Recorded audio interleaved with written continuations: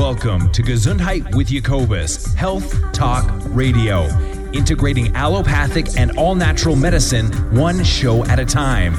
Here is your host, Jacobus Hollowine. Well, what an absolute pleasure it is again to be with you this morning. Good morning to you, and welcome to this Saturday, March 9, right here in the Bow Zone. I appreciate you tuning in today. We have quite a bit to talk about, and I hope you will enjoy the program. Some other interesting information has to do with digestive health.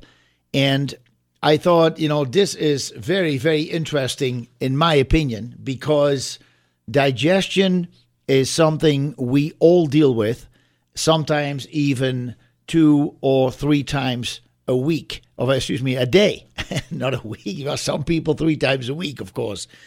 But in general, digestion is something we're trying to accomplish every day, and we eat and we hope to digest and absorb. And I have spent several health pearls on this topic on a weekly basis, hoping to tickle your interest in that as well, these 1-minute commercials I play. And hopefully you're learning something from that. For those of you who would sometimes like to go to Facebook and get these bits of information, you can do so by going to the Gesundheit Nutrition Center Facebook page, and then you can sign up for that. We'll be glad to share that with you. You will also get information then about upcoming shows or what will be on that week, and so you will be up to date on a quicker basis. Now, I want to let you know, for all those of you tuning in for the very first time, it's always possible.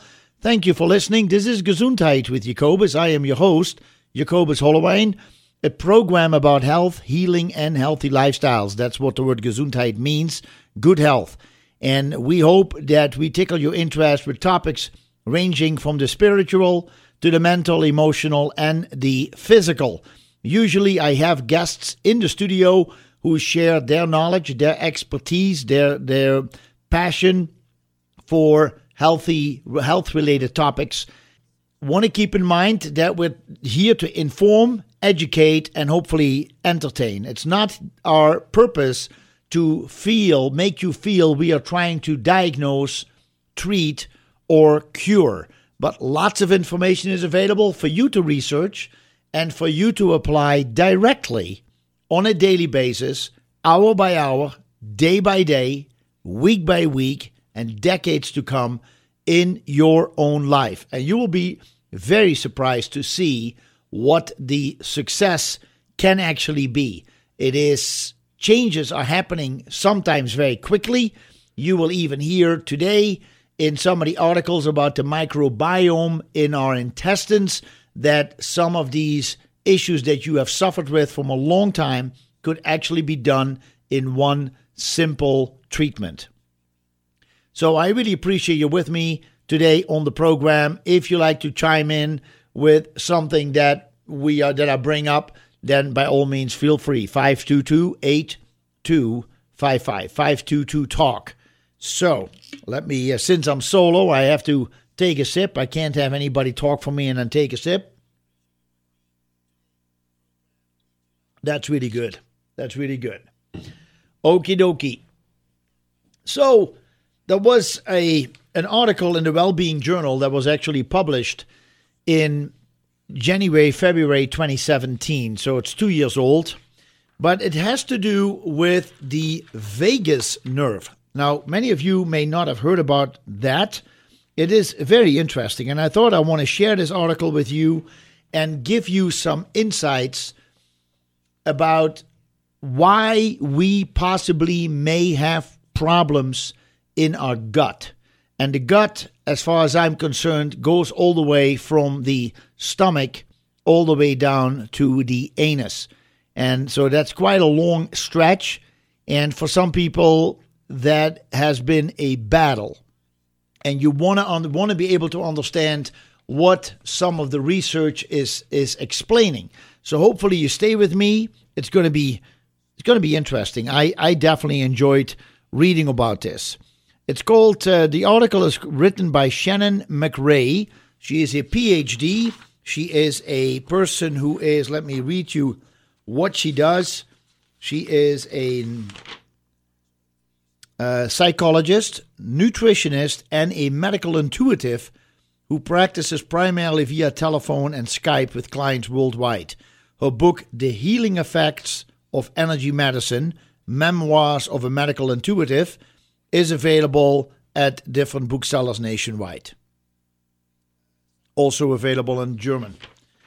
So, it's called Digestive Health, the role of the vagus nerve, and vagus is spelled V-A-G-U-S, not V-E-G-A-S.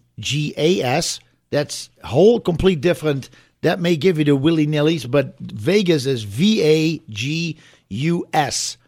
Nerve and inflammation, GERD, SIBO, that stands for small intestinal bacterial overgrowth, and gastroparesis. She says, as awareness about the importance of nutrition and health continues to increase, the subject of digestion is of special interest to healthcare professionals and, of course, those who are having challenges. Not only does a digestive problem often bring pain and discomfort, it can also compromise the absorption of nutrients. Those of my clients who are experiencing digestive difficulties have often been treated by conventional physicians but have not had the kind of results they need for optimal well-being. As a psychologist and nutritionist, using medical intuition to help clients, I see each person's unique challenges from many different angles. It is interesting to discover how digestive difficulties arise in the first place. Their cause may not be what you would expect. I know my clients are just the tip of the iceberg when it comes to the number of people who suffer with digestive disorders from which they have found no permanent relief. However, resolution can be sometimes very simple. So again, this is really for many of us who have issues with digestion. And I think for many people that expresses itself in either IBS, irritable bowel syndrome, into colitis, into diarrhea, constipation, gas, bloating, just irregular bowel movements, and just feeling very uncomfortable in the lower region of your body. So let's talk about the vagus nerve. It is an interesting thing that, let's start with this first. Let's start with the key digestive factor that may surprise many readers, the vagus nerve.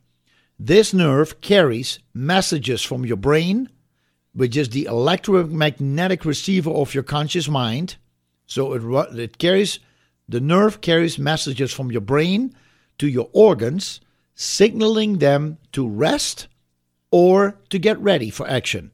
It plays a significant role in whether or not your body stays in homeostasis, and is completely compliant with messages from your brain and vulnerable to inflammation from negative thoughts and feelings. It is also affected by inflammation from other sources such as food and drink. What is the vagus nerve?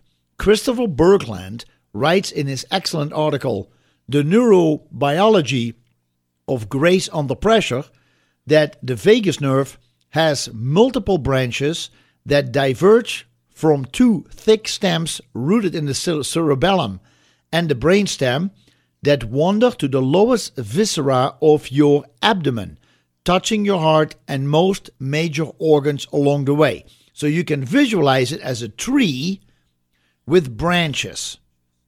So kind of upside down. So the brain is, if you look at the picture that he drew up, it looks like a root system on the bottom and then a trunk going up kind of in a wave. And then you have the brain that looks like the leaves or the foliage. And so the very, very nice, but it's kind of upside down. So the brain then comes down and it has all these tentacles, root systems that go all the way down to the bottom where all the way down to the anus, so to say. So they call it the visceral part of the viscera of your brain. And all the way down to the bottom. When people say, so the vagus nerve is constantly sending sensory information about the state of the body's organs upstream to your brain. In fact, 80 to 90% of the nerve fibers in the vagus nerve are dedicated to communicating the state of your viscera up to your brain. When people say trust your gut, They are in many ways saying, trust your vagus nerve. Visceral feelings and gut instincts are literally emotional intuitions transferred up to your brain via the vagus nerve. The vagus nerve is completely responsive to your thoughts and emotions, and it is the commander of your parasympathetic nervous system. Activating the vagus nerve tends to slow you down after stressful situations, using neurotransmitters to lower your heart rate and blood pressure and help your organs function harmoniously. Sometimes, when you are under stress or when you worry or feel anxious because of events outside your control, an underactive vagus nerve, can lead to such responses as an upset stomach. Under repeated stress, gastroparesis or partially paralyzed stomach muscles can result. The most common symptoms with gastroparesis are a feeling of fullness after eating only a small amount, nausea, and gastroesophageal reflux disease or GERD, as well as pain, abdominal bloating, and even lack of appetite. So that's really interesting. So when the vagus is working fine, it is able, when you get under stress, to slow down the breathing, to slow down the heart rate, to calm you down. When the vagus nerve is underactive, not functioning properly, what happens is we will actually deal with this disharmony. The body is showing you problems where the vagus nerves touches. Let's call it that way. So your heart rate goes up, your stomach gets upset, your intestines may cause problems. You could have gastroesophageal reflux disorder or GERD. But, with that, we also have to be careful that we don't drink too much liquid or any liquid while we eat or before we eat or after we eat. But we've talked about it in the past. So, let me see here. Paresis can also affect your pyloric sphincter. So paresis, so the weakening, the partially paralysis stomach muscles, can also affect your pyloric sphincter. Your pyloric sphincter is the connection all the way at the bottom of your sphincter, of your stomach, the bottom of your stomach, where your stomach moves into the small intestine, which is called the duodenum. So we have the duodenum, the jejunum, and the ileum, which make up the small intestines. The duodenum, in my explanation, even though it is part of the small intestine, I usually call it a separate organ because it is full with enzymes, where once it hits the jejunum and the ileum, it starts having more bacteria and yeast in order to process the final part of the food. So the sphincter is between the stomach, bottom of the stomach, and the duodenum. In the duodenum, food that comes out of the stomach is going to be mixed with enzymes from the pancreas, which help to break down proteins into amino acids, fats into usable fats, and carbohydrates into sugars. Those are the enzymes from the pancreas. Then there is bile coming in, which is processed through the gallbladder and the liver, and that will enter the duodenum as well to help in this whole process. So just want to let you know. Now, when the pyloric sphincter is not working, you can imagine what a mess it becomes, because you want the gate to open, let the food from the stomach go into the duodenum, shut the gate, and don't give it a chance to come back up. Some people who have a weak sphincter muscle have an issue with the pyloric sphincter specifically, have an issue with indigestion, not understanding what it is. They often go to their physician who puts them on proton pump inhibitors or tells them to try some Prilosec or Prevacid, but that may not be the problem. And before the problem actually will get discovered, many people have gone through all kinds of treatments, all kinds of medications, all stuff that doesn't work. Sometimes we have seen that people actually, because of all the wrong diagnosis and the wrong medications, end up with cancer of the pyloric sphincter, cancer of the duodenum or the stomach, and it's a mess. It's a big mess. So whatever we can do to avoid all this, that's one thing we're going to talk about today.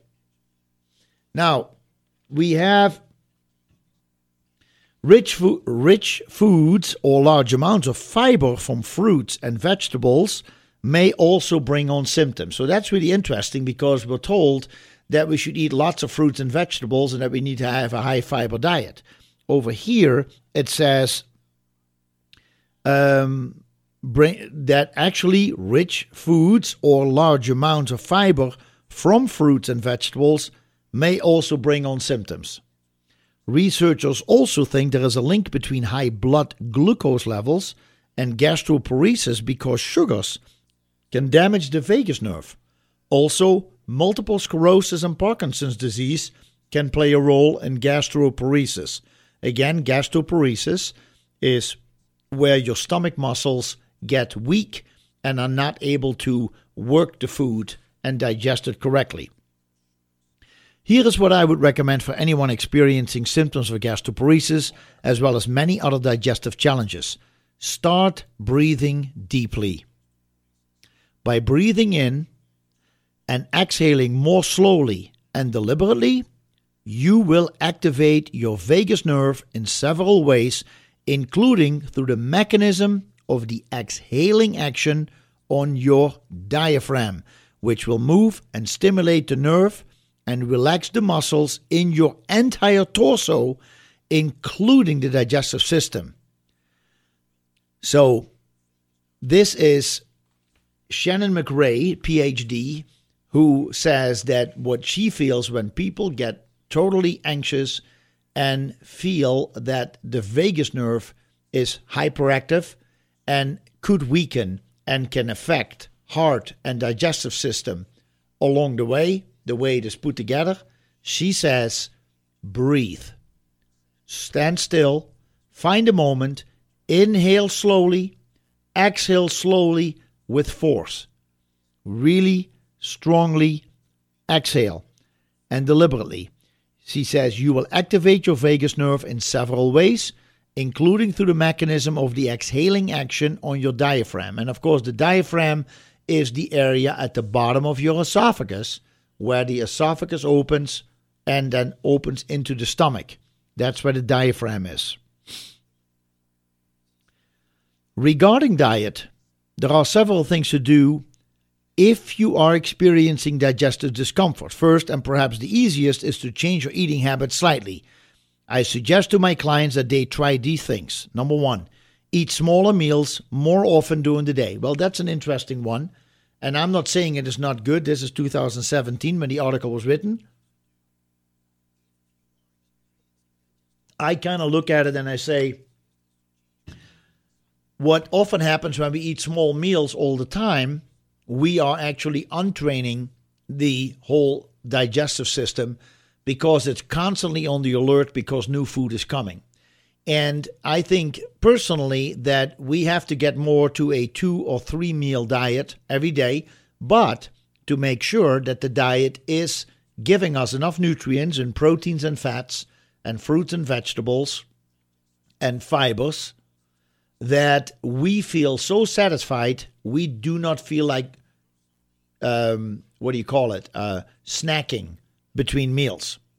So if you can do that, if you can control yourself that way, that, in my opinion, would be the best way to go, in my opinion.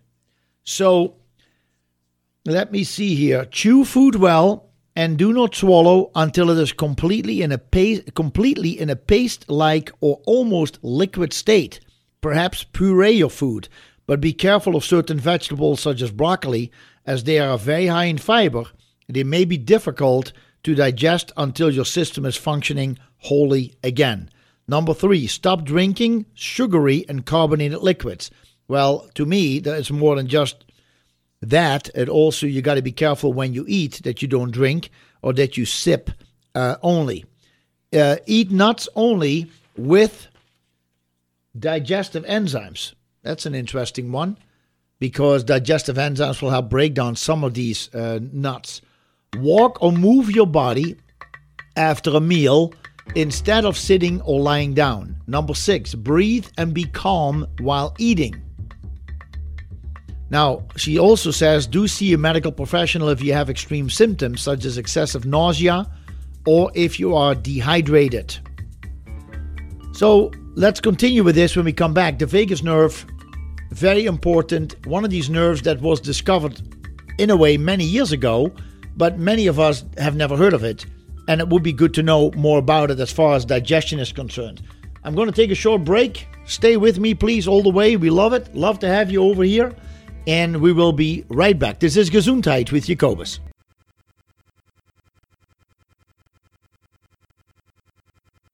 So, we were talking about the vagus nerve. And the vagus nerve is very important in our digestive health as well as in our mental health. And that is something that many of us have never thought about. I know several naturopathic physicians in town will regularly talk to you about a vagus nerve, but then still, what do we do about it? How do we calm it down? And I think that Shannon McRae's PhD's suggestion about breathing is something that we probably do not do enough. Now, you could do it by, let's say, doing yoga or meditation. You sit quietly, you inhale, exhale, but can you actually do it when you're under stress? Can you slow down and just inhale, exhale all the way to be sure you get the calming effect on the stomach, on the intestines, on the duodenum, and on the heart? If you want optimal health for your body, you need to be aware of the significant role that inflammation plays, not only in general, but also in regard to the vagus nerve. So this is an important part because inflammation is truly a big problem in this country. We have an opioid crisis because people are suffering. They are in pain. And when you think about that, where does the pain come from? You cannot say, well, I bumped my knee and now I have pain. For many people, pain is coming from some kind of long-term chronic issue that was never dealt with. And the interesting thing is that when the vagus nerve, in this case, is affected, it can really, really cause inflammatory problems. On top of that, and I don't want to keep pounding it on you, but I truly feel that what has happened to the food industry in the last 50 years with the continuous pressure that saturated fats are bad for you, that omega-6s are great, omega-3s were vilified, eggs were vilified, the fact that everybody went on a no-fat, low-fat diet for so long that people felt they had to go into veganism or vegetarianism simply to avoid the fats. I'm not saying that if you do not eat, if you don't eat any animal fat, that you're going to be unhealthy. But at the same time, there are people who are not healthy when they become a vegan or a vegetarian because they go on these low-fat diets. And they say, no, I eat plenty of fats, I eat lots of nuts. Well, some people who are on a specific diet. I just read yesterday, even many people on the ketogenic diet deal with diarrhea and constipation a lot. So that means that you are going through a change. Does that happen to the people who have done it for over a year or two? Or is this really for people who just start the process of going on a ketogenic diet? Either way, when you start having symptoms, reevaluate your choices, first of all, and then see if you can adjust your method.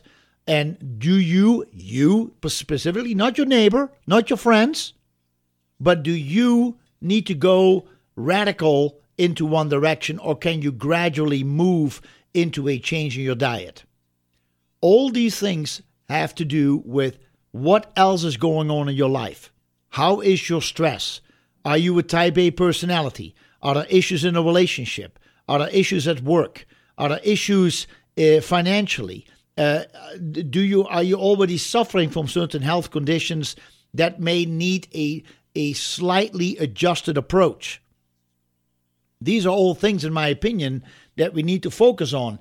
And I truly believe that when it comes to inflammation, that many times inflammation and pain is because we are listening too much to what the brain is telling us instead of listening to what the heart is telling us. And so there is plenty of research done on the effect that the mind has over matter. The mind has, the brain, the coach has over the athlete. The coach is above the neck. The athlete is below the neck. We are simply pushing ourselves one foot in front of the other to do the things we need to do on a daily basis because the brain says we have to keep going. Well, the thing is that the brain doesn't get tired. It doesn't get tired. It will keep talking to you 24/7. But you, as a physical body, come to the point where you either have to take a nap or where you have to go to sleep. And when the brain keeps talking to you, you keep waking up in the middle of the night. So there are ways that we can avoid that, because if we do not avoid it, if we do not listen to what our heart is telling us at times or what our gut is telling us at many times, and slow down, breathe, eat correctly, etc., reevaluate our agenda points.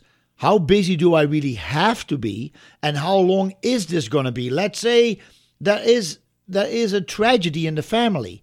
It will be all hands on deck. You'll find the energy to do things. If there is work to be done that needs to get finished before the season changes, or because you have to stay ahead of somebody else's project, you got to get this done because that person needs to get going.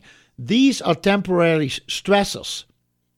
But for some people, that is every day, and they pride themselves to others how busy they are. There are only 24 hours in the day, and you have 43 trillion cells in your body. And in order for you to make it to 24/7, through your daily commute and everything else you do on a daily basis, you're going to have to feed the cells of your body. And so many people simply eat on the go, not conscious of their eating habits, and they eat. They don't even look at food labels anymore. If it's edible and steam coming from it, or it's in the ice cube tray, whatever it is, it must be edible. We can eat it. And so many of us, and I'm tell myself, there are times when I give in too, but sometimes we do it too much, and then we wonder why the body, the athlete, the part below the neck, starts to complain with aches and pains. And then the brain says, hey, no pain, no gain. Let's go, go, go. Let's keep moving. We got lots of stuff to do, big agenda. And we create our own inflammation because we cannot shut off the mind. So I think that Shannon McRae's proposal to find a moment, inhale, exhale, take your time, and just release that energy. Work on that diaphragm, work on the gastroparesis, the stomach muscles. They weaken if we don't train them. And then everything that comes below that could actually get help. So inflammation, big, big issue. Dr. Jared Huston, medical doctor, discovered that this nerve, the vagus nerve, is centrally involved in an anti-inflammatory neural circuit. Mark Sircus, S-I-R-C-U-S, doctor of Oriental medicine, writes of Huston's finding, saying he emphasizes the importance of breath, asserting that the vagus nerve is controlled with conscious breathing, yoga, and emotional and positive mental frameworks. So last week we talked about relationships, emotion-focused couples therapy. Many of us are in relationships. We are in relationships with a significant other who is our partner in crime. We also have relationship with adult children, with little children, with colleagues. We have relationship with lots of people. How can we emotionally be in a relationship in a balanced way so that we actually find calm and healing and work on ourselves to have a better quality of life? By thinking thoughts that feel good, and anyone can do this from the simplest thoughts to the most complex, you actually activate your vagus nerve and calm the quote-unquote life and death cytokine storms. When you are calm, your breathing is deeper and more regular, and you can use breath in the midst of stressful situations in order to activate the vagus nerve at any time. Because there can be a lot of anxiety in response to changes in the world outside your control, it is important to begin the practice of using breath consciously as often as possible. Circus notes that Houston also discovered that recovery from chronic inflammatory diseases begins with the vagus nerve that regulates not only the heart rate variability, which is varying the rate at which the heart beats beat for beat, but also the entire digestive system. So, again, vagus nerve is spelled V-A-G-U-S, for those of you who tune in late. It runs all the way from the brain, all the way through past our heart, past our pancreas, past different organ systems, through the intestines, and all the way down to our rectum area. So anytime there is stress, the vagus nerve sends the signal to the system, and we start having anxiety attacks, diarrhea bouts, we have constipation, we have IBS, gas, we have pain that is not related to diet. Diet will help to help this, but if we can actually figure out that the digestive problem comes from, and the pain comes from, the inflammation in the vagus nerve, and that we need to relax the vagus nerve, all of a sudden things can be much better. Recovery from, Circus notes, again, I want to repeat the sentence, recovery from chronic inflammatory diseases begins with the vagus nerve that regulates not only the heart rate variability, but also the entire digestive system. Christopher Berglund writes about the positive effects of visualizing the vagus nerve as a wellspring of neurobiological ingredients that create mental and physical calmness. Berglund calls the vagus nerve the commander-in-chief in regard to having grace under pressure, and I agree. It is without doubt one of the most important factors in whether your entire digestive system, as well as your cardiovascular system, functions easily and well over the long term. Amazingly, it is profoundly simple to keep your vagus nerve functioning optimally. You don't have to labor to think positive thoughts, though it is always worth the discipline to meditate or contemplate, taking time for yourself to assess and to be calm. All you have to do to activate the vagus nerve and calm your entire body is breathe. Inhale slowly, exhale slowly, but focused and strong. Anytime you take a deep breath and slowly exhale, there is release from the vagus nerve of molecules that will lower heart rate and blood pressure.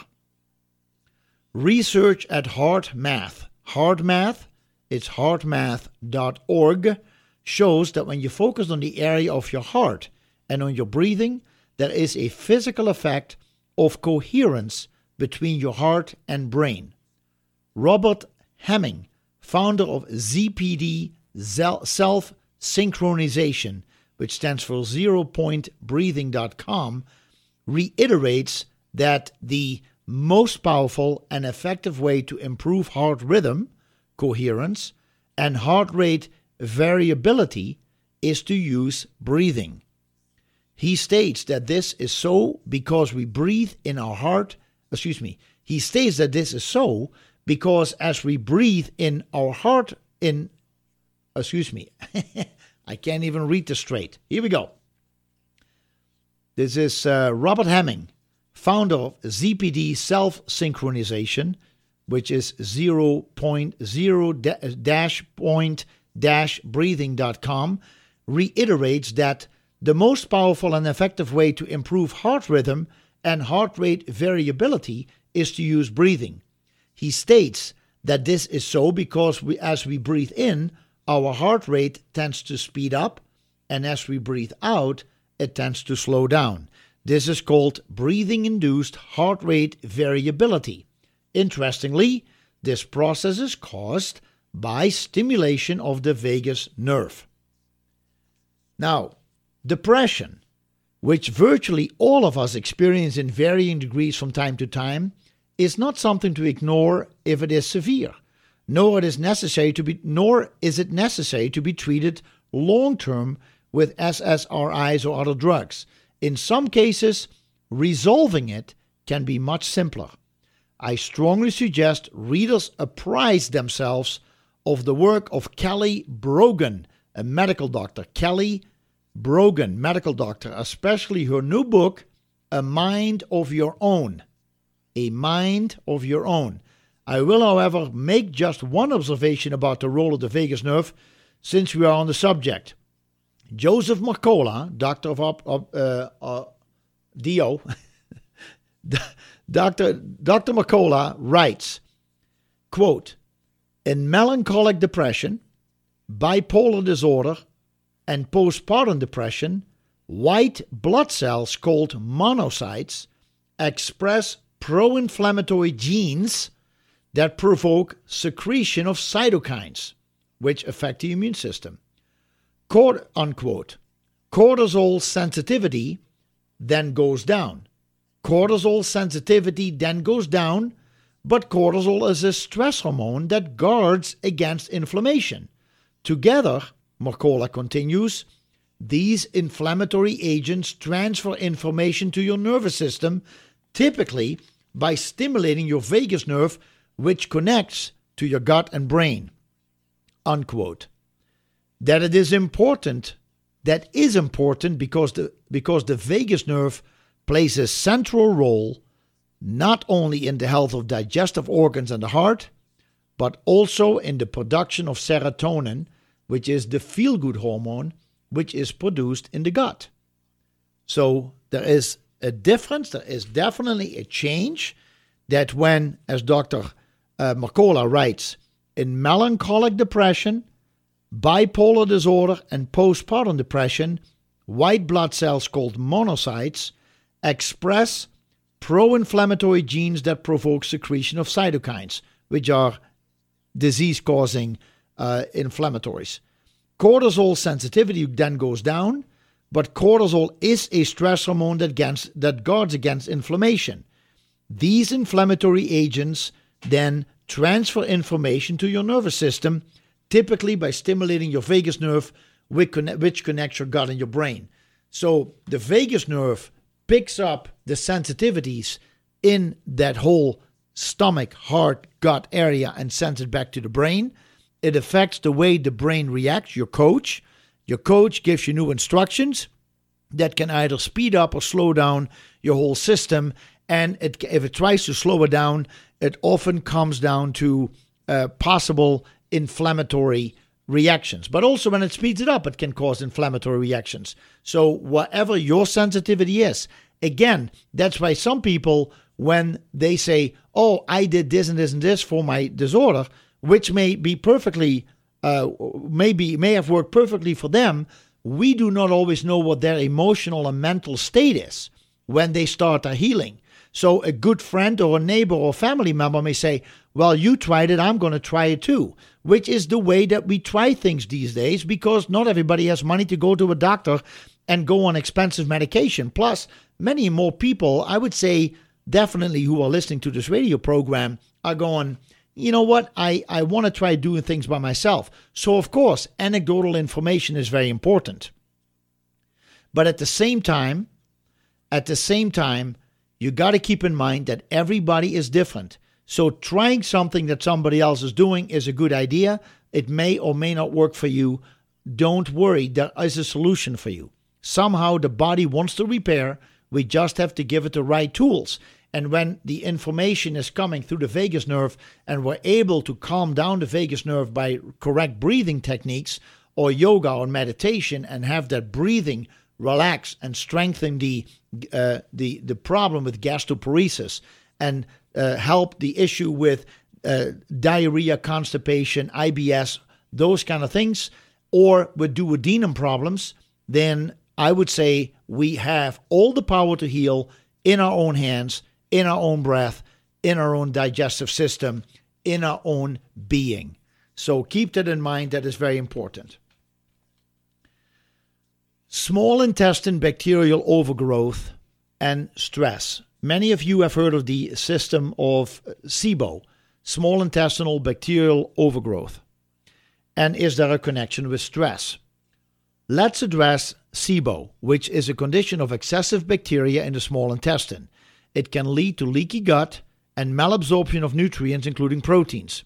This condition is now challenging quite a number of people, including many of the clients of Shannon McRae. Here we go. Many of them have not been given a correct diagnosis, so they aren't clear what is transpiring.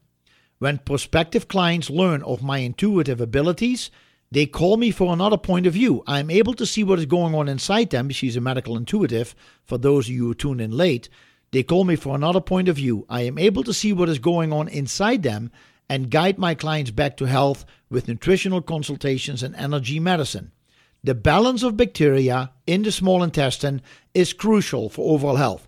The small intestine contains beneficial, and the bowel also, contain beneficial microorganisms that protect the body from pathogenic bacteria and yeast. Pathogenic means disease-causing. So it helps the body to protect you from disease, bacteria, and yeasts. Amy Nett, medical doctor, Nett, N-E-T-T, points out that these beneficial microorganisms help the body absorb nutrients and produce certain others, such as vitamin K and short-chain fatty acids.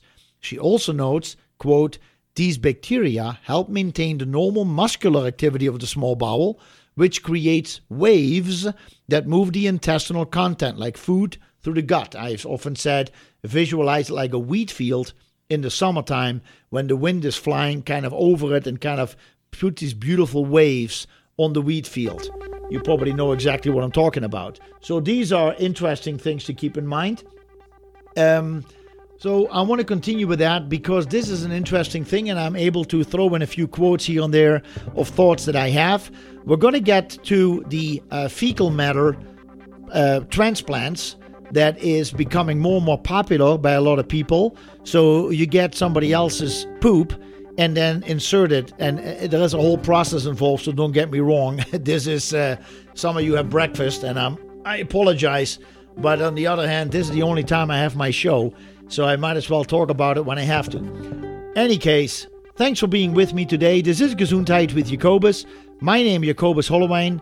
We have lots more to talk about as far as inflammation and digestion is concerned. Stay with us. We'll be here till 11 o'clock, and we will be right back.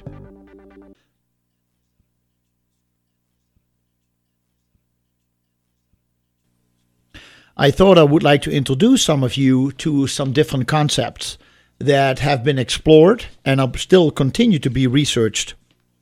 One of them is an article I'm reading about the vagus nerve, V-A-G-U-S. The vagus nerve, which starts in the brain and the brainstem, the cerebellum and the brainstem comes down and goes all the way in tentacles, so to say, that look like a root system, all the way down to the bottom part of our torso. And so that runs past the heart, past our digestive system, the pancreas, etc., and then down the intestines and stomach.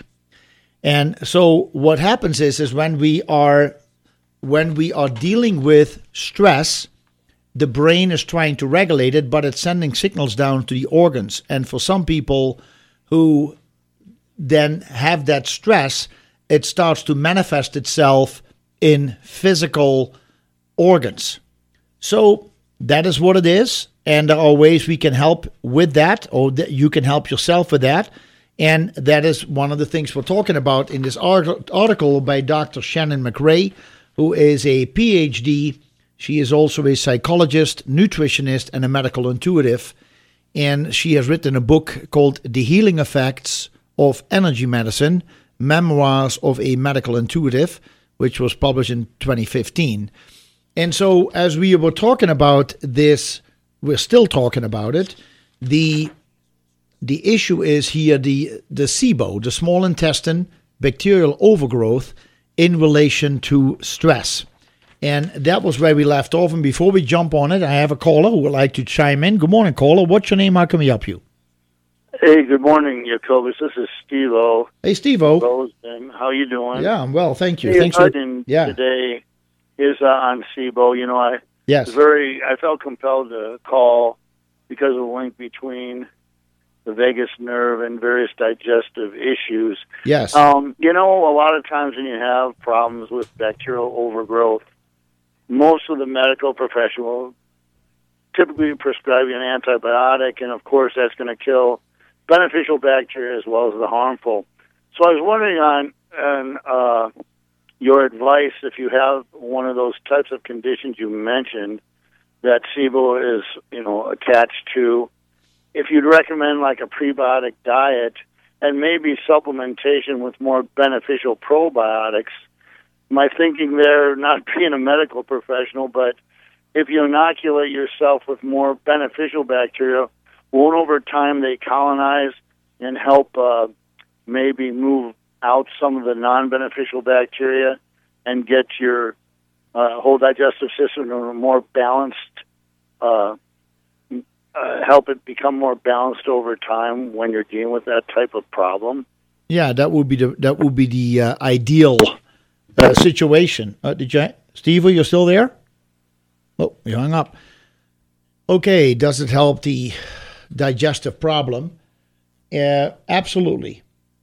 But how do we approach that? Apparently, not every combination of bacteria is going to be beneficial here. There is our clinical nutritionist at Gesundheit Nutrition Center, Mariam Bachra, who also has her own private practice in Bozeman. She did some research and she found that you cannot just use all the probiotics. There is a lot of bacteria. You need to have certain strains, and there are different strains of bacteria that may actually help with SIBO. You cannot just do all your regular Lactobacillus acidophilus or your sauerkraut or your yogurt and just think that you're going to solve the problem. Partly because many people already eat that way on a daily basis. So whatever they were doing, they had some issues. They started taking antibiotics. They started taking other medications, maybe proton pump inhibitors, etc., that have started to affect the bacteria in the small intestine. And so there is a product called Prescript Assist. It is a product that is actually designed originally in Fort Benton, Montana, and by a company called Safer Medical. Now, the interesting thing is that for a long time, this was a great product and people liked it, but apparently somebody discovered in our store that some of the ingredients, some of the strains that are made from soil, S-O-I-L, not S-O-Y, S-O-I-L, soil organisms, that they have changed. And talking to the owner of the company, he said that some of these strains were not available anymore, and he had to replace them with other strains, which he says are still great. Now, we have had people who, for different reasons, have used the Prescript Assist, and they continue to use it with great success. Hasn't caused any problems. On the other hand, there are people who have used it for conditions who say it just doesn't seem to work much anymore. However, when it comes to the SIBO, the small intestine bacterial overgrowth, my suggestion is to incorporate this specific product, Prescript Assist, and try it. We're the only health food store that sell it. It was researched, been already used in hospitals for more than 20 years, and it has shown to be one of the best approved by doctors. It is just that I created a personal connection with the owner, and he said, I want you to sell it, be able to sell it. It's not an inexpensive product, 60 capsules for $49.95, and you have 90 capsules for about $69.95. So it's pricey. But at the same time, if this can cause you to start feeling better and create a healing process in your small intestine, it may be worthwhile the expense. And so it's the Prescript Assist, probiotic and prebiotic, Steve-O, that are indeed in this specific mixture. So check that out. Otherwise, it would probably be a good idea to also digestion-wise look into eliminating temporarily your dairy products and your certain let me see here. Focus on, a higher vegetable content would probably be a good way to go to start soothing the digestive tract. So increase vegetables, maybe some lighter meats, or if you do red meat, make sure it is grass-fed, that you have a high-quality protein right there. Eggs may be good, unless, of course, you have an allergy you don't know about, but careful on the sugar, because sugar will grow bacteria, and it will grow yeast, and these are all problems that occur. So if you can say, you know what, I don't want to spend money on a supplement, what can I do digestion-wise? I would say try for a whole week not to eat any sugar. And that includes fruits, just for a week, maybe 2 weeks if you can, and maybe focus more on steamed vegetables, primarily vegetables that grow above the ground, but you can do a nice mixture, a stir fry, have some chicken or pheasant or Cornish hen or fish, lighter on the proteins, more on the vegetables, and create a soothing effect, and maybe take a break from dairy products and too many grains. And then let's see if we can soothe the intestines, soothe the digestive tract, and if this can help. And if you do that in combination with Prescript Assist, you may actually see a good result for that. Okay, hopefully that answered part of your question. I want to continue with this. So we have the SIBO. The balance of bacteria in the small intestine is crucial for overall health. The small intestine or bowel contain beneficial microorganisms that protect the body from pathogenic bacteria and yeast. And so you may have realized an important connection here regarding the vagus nerve in the small intestine. When paresis is a condition of the small intestine and not just the stomach, so this is an important thing to realize. Paresis is the relaxing or the weakening of muscles. So if it's gastroparesis, then it's primarily related to the stomach muscles. But it can also move to the small intestines, where there is a kind of musculature that moves food forward over the villi, the little hair that are in the small intestine. So when paresis is a condition of the small intestine and not just the stomach, the normal muscular activity of the small bowel will be adversely affected, as will the contents, including the beneficial bacteria. SIBO is seen to be an increase in the number of bacteria and or changes in the types of bacteria present. Dr. Nett states that in most patients, SIBO is not caused by a single type of bacteria, but is an overgrowth of the various types of bacteria that should normally be found in the colon. However, even though researchers observe that SIBO negatively affects the structure and functioning of the small bowel, they have not yet looked as closely at how stress, and thus the vagus nerve, play a role. How much of SIBO is caused by mild to severe paresis of the small bowel? It is my view, Dr. McRae, that the vagus nerve breathing exercise and nutritional guidelines I gave above will play a huge role in reversing SIBO. Dr. Amy Nett points out that SIBO damages the cells lining the small bowel, which is the mucosa.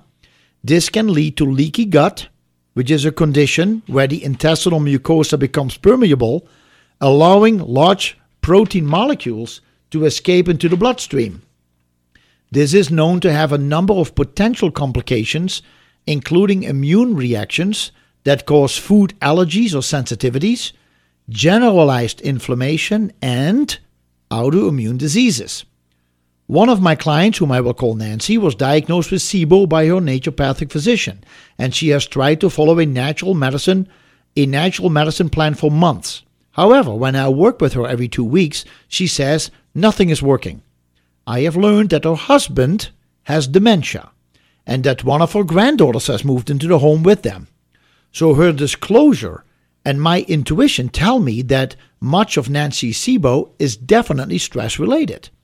Low stomach acid, celiac disease, Crohn's disease, prior bowel surgery with scar tissue interrupting the muscle action, diabetes 1 and 2, multiple courses of antibiotics, and organ system dysfunctions are all risk factors for SIBO.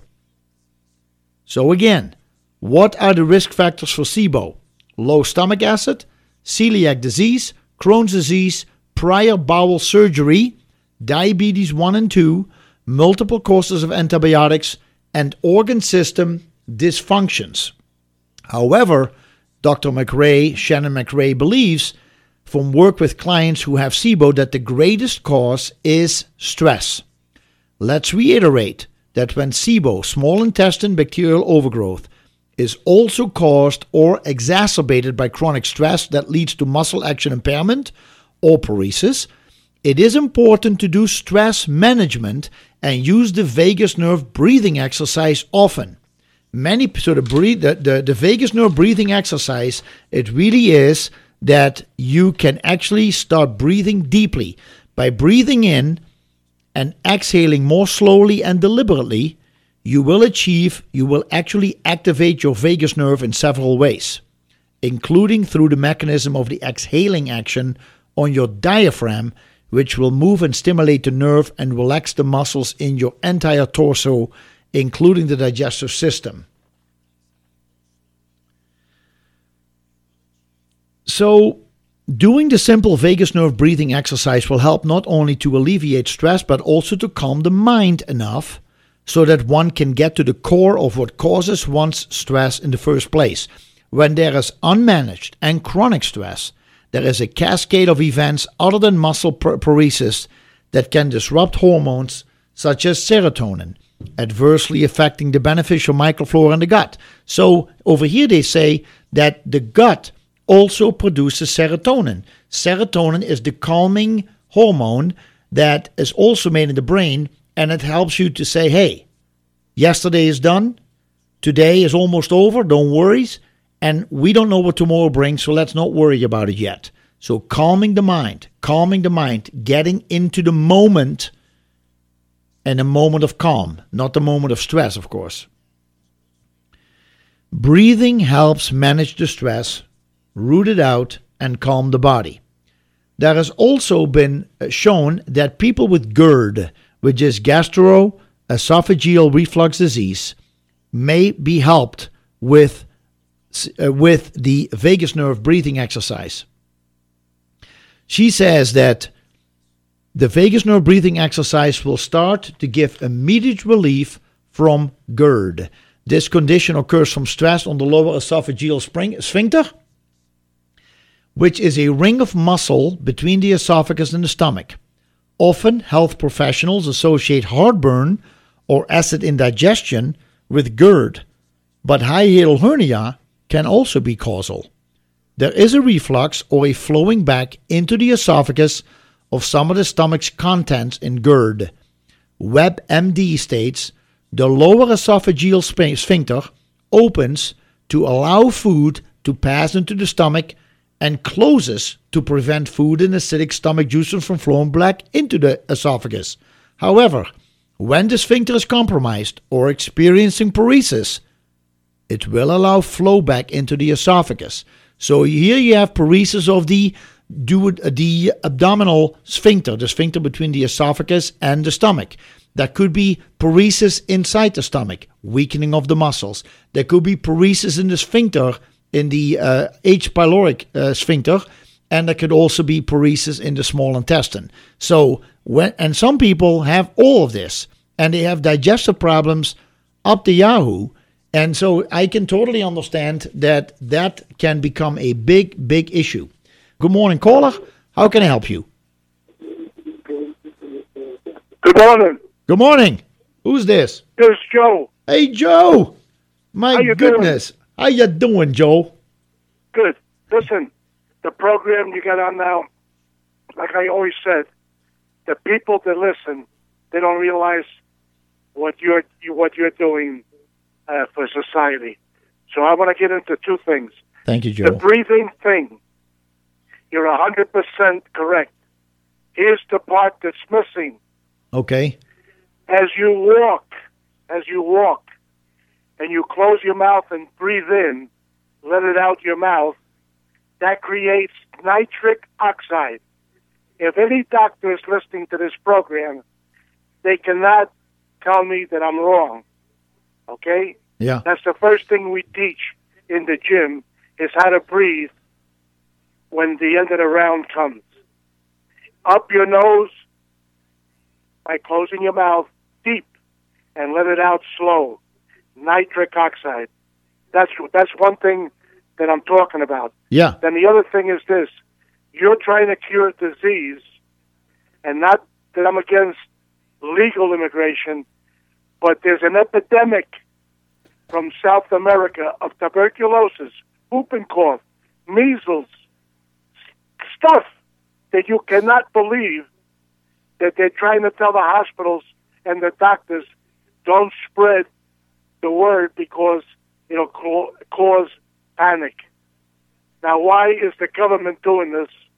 This is in Washington, Oregon, California, all the areas where they're getting saturated with this invasion. So these are things that you're trying to cure, natural things that can be done, diabetes and stuff like that, and handled. But these are diseases that are supposed to have been wiped out. Yeah. Even polio, they've had a couple of cases. Polio, Yeah. that was done away with. Yeah. So something has to be done to protect the people of the United States. And Yeah. this program is one of the things that people should listen to. Well, thanks, Joe. All right, my friend. Appreciate it. I wish you the best again because you're a real brother and a good human being that they're hard to find today. Oh, thank you, Okay, my Joe. friend? All the best to you and Judy. Okay. Bye-bye now. Bye-bye. 522-8255 is the number, 522-TALK. I really appreciate that. So the breathing exercise, breathe, and there's the release of nitric oxide, as Joe was mentioning. Breathing is important, and many of us forget it. And I see sometimes, too, when I get in certain situations, you find that your breathing becomes more shallow. And I have laid in bed just trying to go to sleep, and my breathing is shallow. It's very difficult to fall asleep when that is the case. So if you are able to actually creating a momentum in knowing, recognizing it, and then taking action in slowly inhaling, deep exhaling, and either through the nose, through the mouth, it starts to work the muscle in the sphincter muscle, the stomach muscles, and the intestinal muscles. So we also see that GERD, gastroesophageal, and actually one of the things they say, stress is the main factor for the majority of individuals who experience GERD, but other factors can play a role in the weakening of the lower esophageal sphincter also.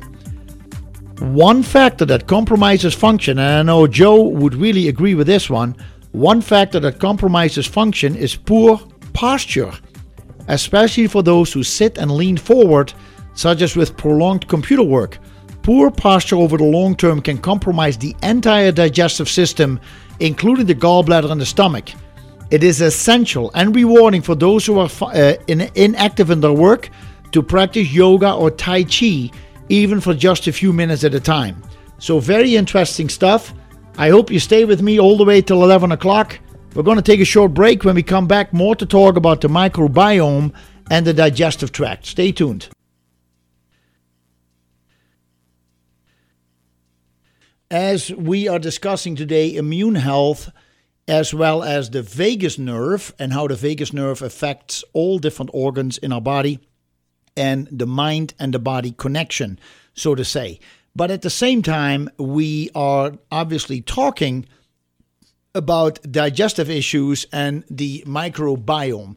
And I just think that as we are understanding more about how our digestive system works and that there is a direct link between the body and mind, and that it is not just related to diet. So we should eat healthy, we should be careful in our choices. We have to also realize that stressors in our life can have an immediate effect, immediate for some people, or a chronic effect on other people in their digestion and in the quality of their life. So these are things we got to keep in mind. The answer is not always that simple. The solution can be simple once you know it, right? If you know what the light switch is, just walk over, turn the light on, you'll see you're out of the dark. And that's what we're trying to at least highlight some of that we let you know that these are things that you can actually work on yourself. So we have a phone call. Good morning, caller. Thanks for joining the program. How can we help you? Good morning, Jacobus. Thank you so very much for this topic. This is Mary. Good morning to you. Yes. I have a few years under my belt of dealing with the vagus. So, yes. There are a couple of things I want to underscore what you're saying and then add a couple. Well, number one, I think the medical community by far overlooks the role of the vagus in problems, and I've seen that throughout the years. It's just radically ignored. Overlooked. Yes, yeah. Ignored. Yes. Yeah. And it's really a lot more prevalent than the community acknowledges. And one of the things you were talking about fruits and vegetables. And if you steam them a little bit, it activates the enzymes. Yes. And then that's easier to digest. Yes. And then in Bozeman, one of the big problems is fluoridated water. And that suppresses the enzymatic actions of all the flora and the acids and so forth. And so it really contributes to a lot of digestive problems and yes. suppresses the gastric juices. And I think And then also, the additional aluminum that's added here yes. in the water. The other thing I found when I remember is drinking a little bit of the apple cider vinegar in advance of meals, and that really seems to help the digestion process. Yes. And the other thing that I know Richard went on about for endlessly is the vogue of alkalizing water. And how that was contributing to digestive process problems. Yes. Too much alkaline in the water. Right. Yes. And not understanding the mechanisms of the acid in the stomach and what it does, and by pouring alkaline water in and how you're countering and all that. So those are just a few things I thought maybe you could continue to address. And yeah. I'm just so impressed that you're talking about it. Thank you. Oh, you're very welcome. I have said before, Mary, that I find out that when we have about 26 different categories of products in the store, and digestion, which includes enzymes and probiotics and aloe vera juice and all that stuff, mm-hmm. is usually in the top 3 of what people are coming in for. It doesn't surprise me because that's what's fueling us to keep the machine running, Correct, but it also shows that people have problems. And I'm not saying that, right. I mean, obviously people will get it because they try to stay away from the problems or they maintain health, but also people come in and say, I have this and this issue, and that usually many times it involves digestion. It's understandable, and I'm so glad you're addressing it. And we know the vagus also plays in tremendously to heart problems, and then you also, indicated just through the mechanism of it, that it goes all the way up to the brain. Yes. And it is the largest nerve, and it has all sorts of effects through the body that, like I said, are just simply being overlooked. But thank you. I'm going to get off the phone because you're doing a great job. I appreciate it. Thank you so much for the call. All the best. Bye-bye. Bye-bye. So I have to be totally honest with you that I have heard about the vagus nerve for many, many years, but have never really, I know that it is involved, but until I really started reading about it lately, I understand much better the long-term and short-term effect it can have on our overall health and why so many people are suffering. I talked to a young lady yesterday who has all kinds of digestive problems, partly because no desire to eat. And then when they eat the comfort food. And then when the comfort food goes in and you realize, how can you explain this? You're trying to really put a round screw through a square hole. It's difficult to do when your digestive system depends on a combination of good quality, nutritious food that contains amino acids, a little bit of carbohydrates or sugars, a little bit of, precious amounts of fats, and then vitamins and minerals, that when we forget to eat or don't want to eat, no desire to eat, but that we primarily start eating sugars, comfort food, when we are hungry, well, let's talk about that, because this is an important part. I have talked many times about the whole adrenaline dominance from Dr. Michael Platt, and the way I look at it is that there is a section that is above the neck. I call it the coach, we call it the brain, and the section below the neck, which is your body, your lower body, or your athlete. We need to feed the athlete correctly to help the coach do what it wants to do.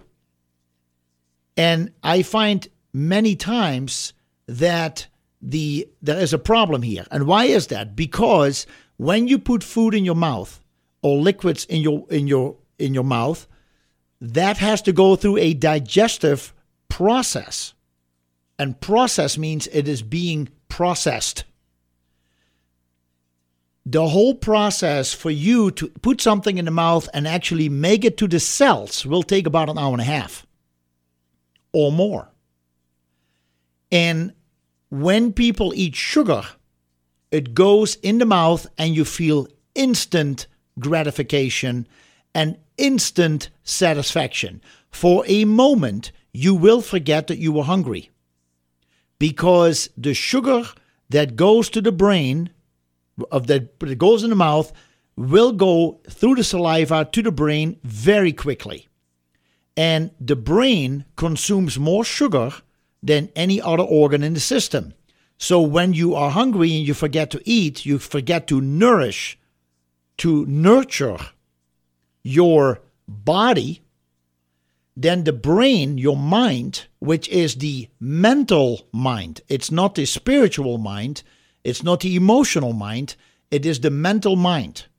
You literally give it food, it's craving, and you give it immediately, and it goes on the tongue, and it is absorbed right away, and you feel satisfied within seconds. So just giving you an indication that it is impossible for this sugar to go actually nourish the cells. You are not being nurtured here. You are simply putting a Band-Aid on a little problem.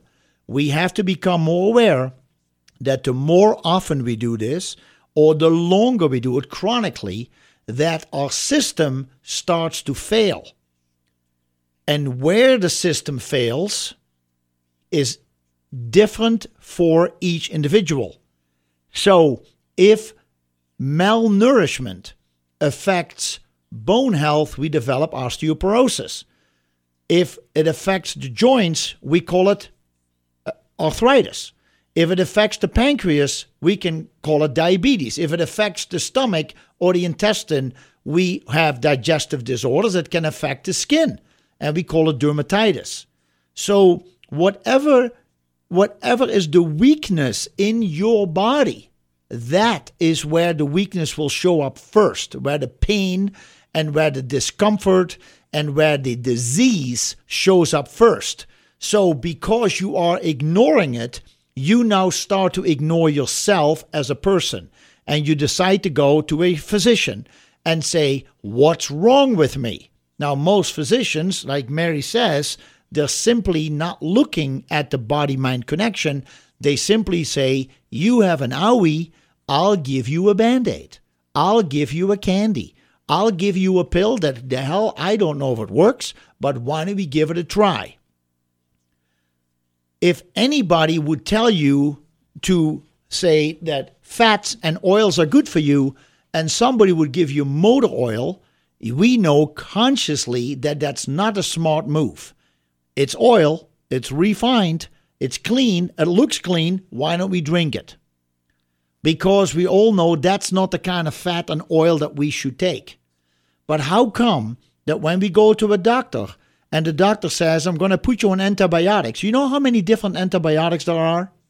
They simply put you on antibiotics, or they simply put you on an antidepressant, or an anti-anxiety medication, or they put you on a cholesterol medication, or a blood pressure medication, or a diabetic medication, or a chemotherapy drug, you name it. They have something for each individual part of our body. That is how they try to treat it.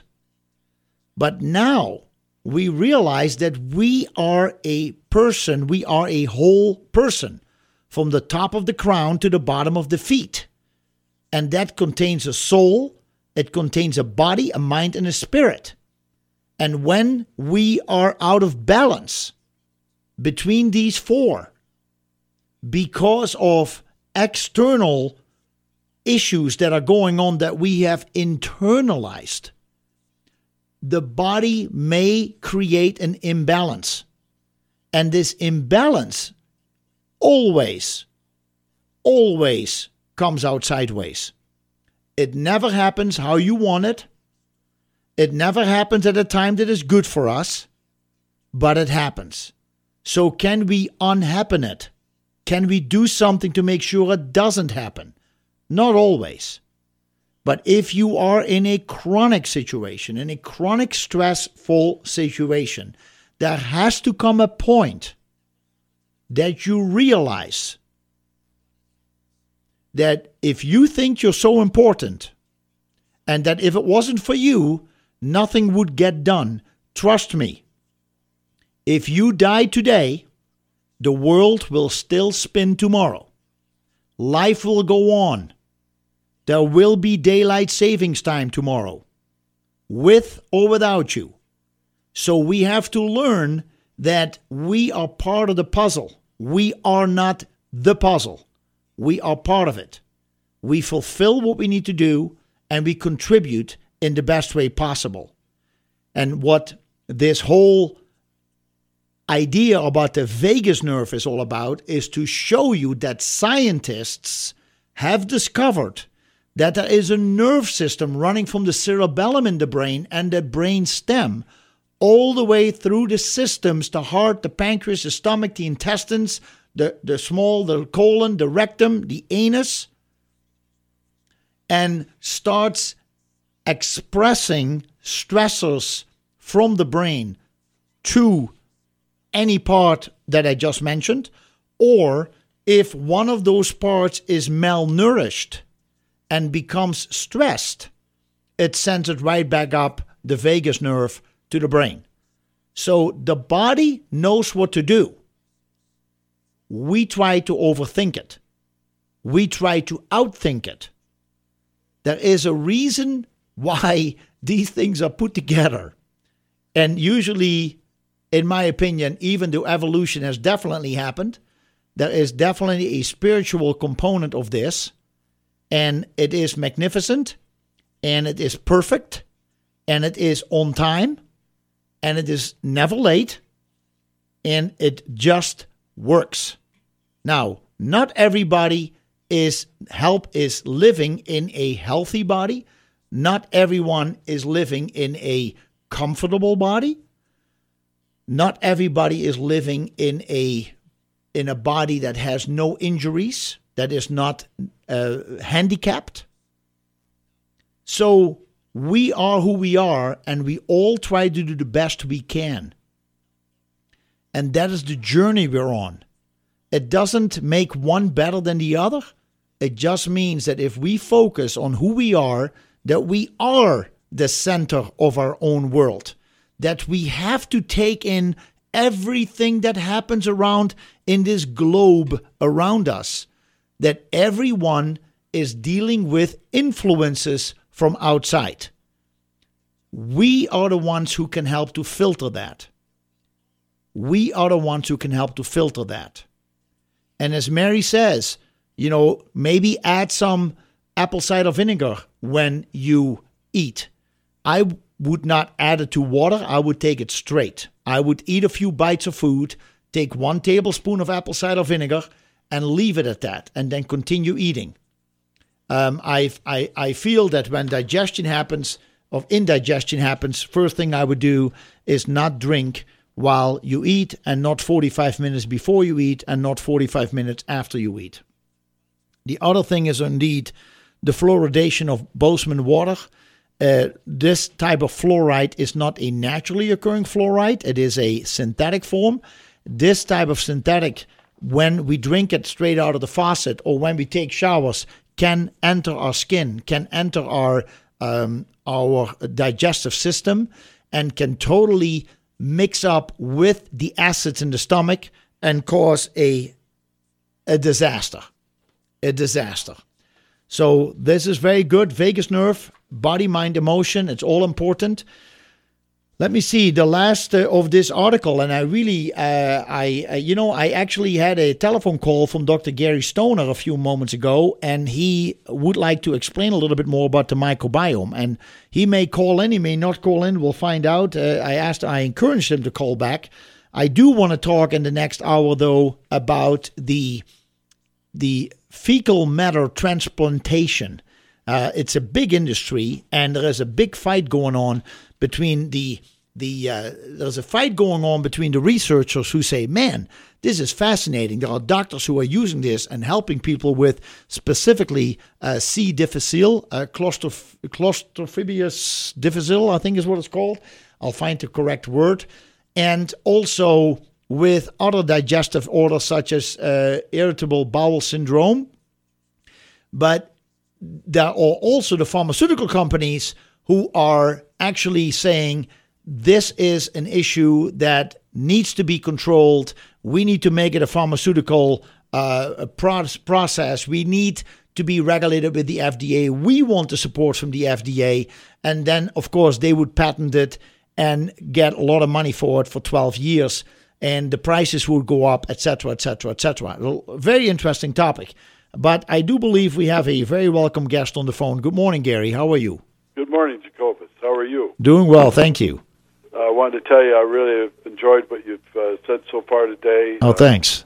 Those of us who studied the vagus nerve many years ago in anatomy kind of forgot how important it is, the sympathetic nervous system, in controlling so much of your bowel and so forth. But you brought that back, and certainly stress is a major factor in whether or not you get GERD and whether you have inflammatory bowel disease and all that. So I've really enjoyed hearing it. Oh, thank you. Yeah, absolutely.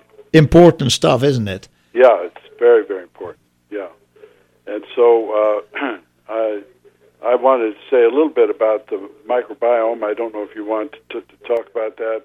No, I do like to hear what you have to say. I realize we're coming close to a break, but you got about 4 minutes.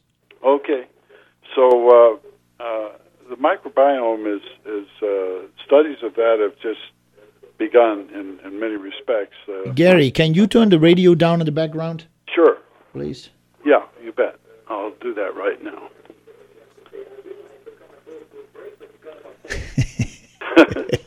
Okay. We have to go live over the phone. Okay. Yeah. Okay. Yeah, go for it. Fine. Hi. So the microbiome studies were really facilitated by the fact that they were able to separate bacteria from mammalian RNA, and so it became possible to isolate bacteria from the bowel and determine what kinds of species they are. And, of course, there are a number of different species in the bowel that have been identified, and there are a number of species that have not yet been identified. But they sort of break into bacteria that are pro-inflammatory and bacteria that are anti-inflammatory. And quite often when you treat with antibiotics and so forth, you can sometimes change the ratio of anti-inflammatory to pro-inflammatory bacteria that's not helpful. You have an emergence of pro-inflammatory strains, and this can lead to diarrhea, can lead to inflammatory bowel diseases like Crohn's and ulcerative colitis, etc. So yeah. The study of the use of probiotics and so forth to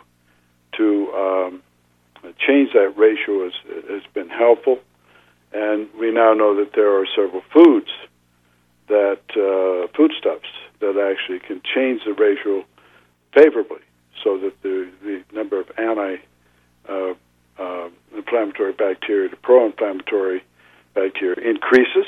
So it's a good change in the ratio, and that can restore normalcy to your system. Right. One of the conditions that really was important in kind of determining this was in people that have bone marrow transplants. Frequently, we used to treat and still do treat people with high levels of antibiotics because their immune system is severely diminished, and about 4% of people with bone marrow transplants actually died of diarrhea, chronic diarrhea. Oh, wow. Because it was associated with the emergence of pro-inflammatory strains. Yes. So we can talk about all of this a little bit after your break. I would like that. Dr. Gary Stoner is with us. He just called in and he wants to explain something about the microbiome, which is very important as we talk about the fecal transplant also. But he has done research throughout the years about this, not just he himself, but colleagues. So why don't we go ahead, take a break. I'll leave Dr. Stoner on the phone with me during the break. I can chat with him a little bit, and then when we come back, we'll take your calls and more comments. But I would suggest give Dr. Stoner a chance to express what he wants to say, because it's always valuable information. Stay tuned. We will be right back.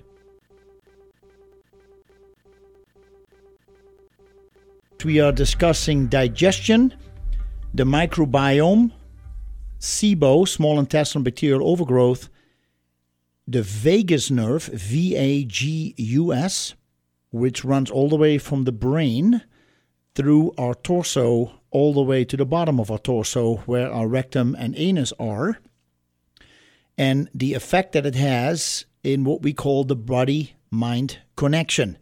Stress can affect these healthy organs: the heart, pancreas, digestive tract, stomach, duodenum, small intestine, colon, and the rectum and the anus. And vice versa, the disorders that we have, the stressors we put upon these organs, goes right back to the brain and can therefore not calm the brain.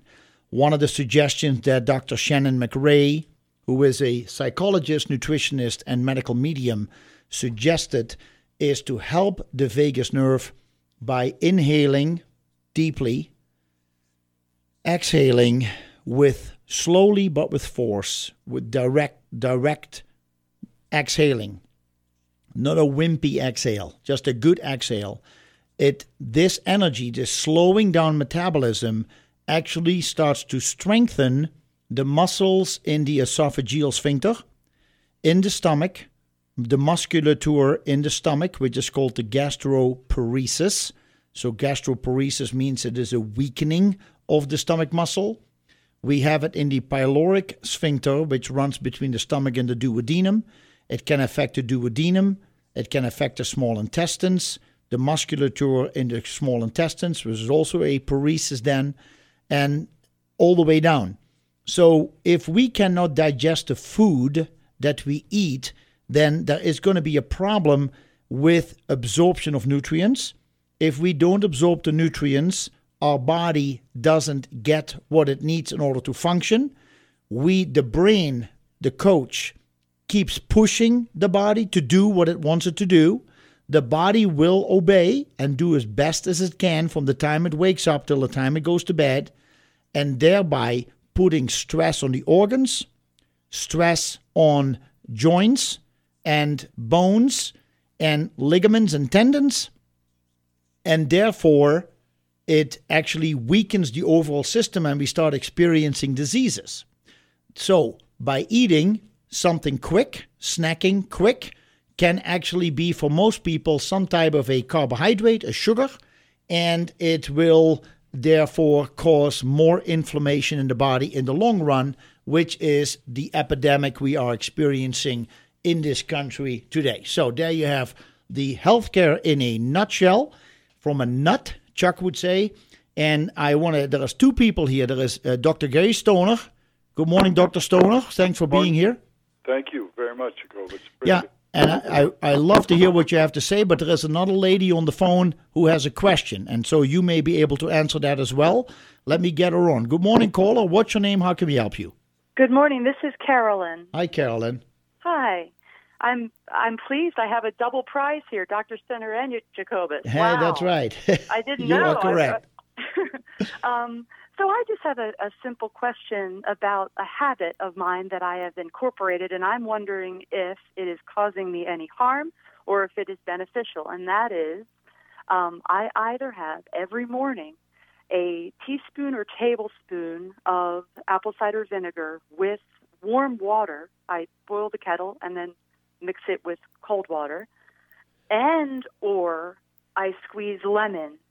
So I either have both together, the lemon and the apple cider vinegar, or just the lemon and the warm water. So my question is there something wrong with combining?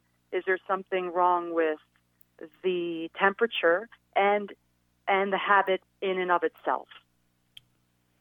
Jacobus, you're probably in better to answer that question than me. I'm not really certain about that. You're not much of the apple cider vinegar guy. I haven't done any work with it. I've heard. I take it myself. I take a pill of that every morning. Yeah. Oh. Anecdotal information here, Dr. Stoner. Yeah. Well, I think, Carolyn, that first of all, I appreciate your call in. What I would say is that one of the issues that we have when the body has been going through a sleep cycle, and it is craving. It's craving something that you wake up, you need to eat something, and you don't want to wait too long. But what you are doing is slowly waking up the system. You're waking up the digestive system. Many people suffer from digestive disorders that are literally caused by not having enough stomach acid, especially as we are getting older. We have a tendency to drink while we eat, to drink right before we eat, to drink right after we eat. We are diluting stomach acid. As we get older, the portions that we eat become smaller all the time. Not all the time, but they become relatively smaller than 30 years ago. So we don't need as many acids in the stomach. The stomach literally lays them off like a factory would lay off workers. So we already don't have enough stomach acid. What they have seen is when people wake up and they have some warm water, which I think is advisable because it kind of is more warm, in this case would be body temperature. You are not shocking the body temperature, you're not shocking the body or the stomach in this case with ice cold water. You actually give it warm water, so it's very soothing. It is body temperature, but you are adding some acids to it, which now start to activate the enzyme production in the stomach. So when you start eating breakfast, you probably have a better digestion. At the same time, we have seen that by taking this in a liquid, it seems to have a very quick effect, both the lemon and the apple cider vinegar on the liver. It starts activating liver enzymes, and it kind of gives the liver a little bit of a purge. It purges some toxins that it has built up overnight, and it lets it go through the system, out of the system, through the lymphatic system, through the kidneys, and out of the body. And so, in my opinion, what you're doing is great. It's not always the best tasting stuff early in the morning, but it is not uncomfortable. And for many people, this could be a great solution for some digestive issues that they have. It's very inexpensive. It's very easy to do. And I think you're doing the right thing. Hot dog. Hot doggity. I got a good grade, and I barely took a test. What's that, Carolyn? I said I got a good grade, and I barely took a test. That's right. You got a great grade. And it's, now, Dr. Stoner, you're taking also that. Would you agree with the answer, or was there something you've read differently? No, it's not. And no, it's a very good answer. And I learned a lot from that. I always learn a lot from you. Ditto. You're way too generous. His well, thanks, Carolyn. Knowledge of nutrition certainly exceeds mine. All right. Was there another question, Carolyn? No, just thank you so much for what you do. And between you and Dr. Stoner, I've learned so much, and I feel healthier all the time. Yeah, isn't that something? I appreciate that. So I'm going to go do some yoga now. Good. All the best to you. Thanks for the call. Okay, take care. Bye-bye. Bye-bye. Dr. Gary Stoner, who called in, has some suggestions for us about the microbiome, would like to educate us. He has done more than 45 years of clinical research, worked a lot in Ohio, and grew up in Montana, is back in Montana, but still travels the world at his very young, ripe old age. But sorry, that had to say that. But you are just a dynamo. I wish that I am that good at your age, and I'm still that sharp in the mind that you are constantly you just continue to inspire people with your knowledge and with your continuous research. It's just fascinating to witness that, and I'm glad I met you, and I'm glad you've been a guest on my radio show, and I really hope you live a very long and prosperous life. Well, thank you so much, Jacobus. I try to follow some of the basic edicts of health, and part of it, of course, is going to the gym with you. Although I cannot do anything like you can do at the gym. At least I'm there, and I really think that's part of the important part of being healthy. Well, I want to say something about that, because everybody goes at their own pace, and everybody goes at the way they push themselves. But I have talked to you, and you have had some physical challenges over the years, and so I think that many people at that point will call it quits.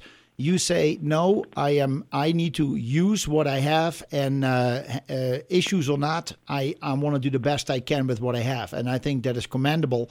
I have knee issues and ankle and heel issues, and I try to do the best I can with what I have. When I lay on the bench and do the bench press, it doesn't hurt my heels, so that is something that I can work on. Well, all I can say, if your people that are listening on this radio could go to the gym and watch you in action, they would understand how much power you really have. I mean, thank you. It's very impressive. He goes there an hour earlier, or at least a half hour. Yeah, about a half hour, 45 minutes. Than the other folks that are in the same training group, and he stays usually 15, 20 minutes longer than they do. And when they're finished, they're dead tired. So this man is indefatigable. I can tell you that. Well, thank you. Yeah. I guess practice, huh? Yeah, that's right. Yeah.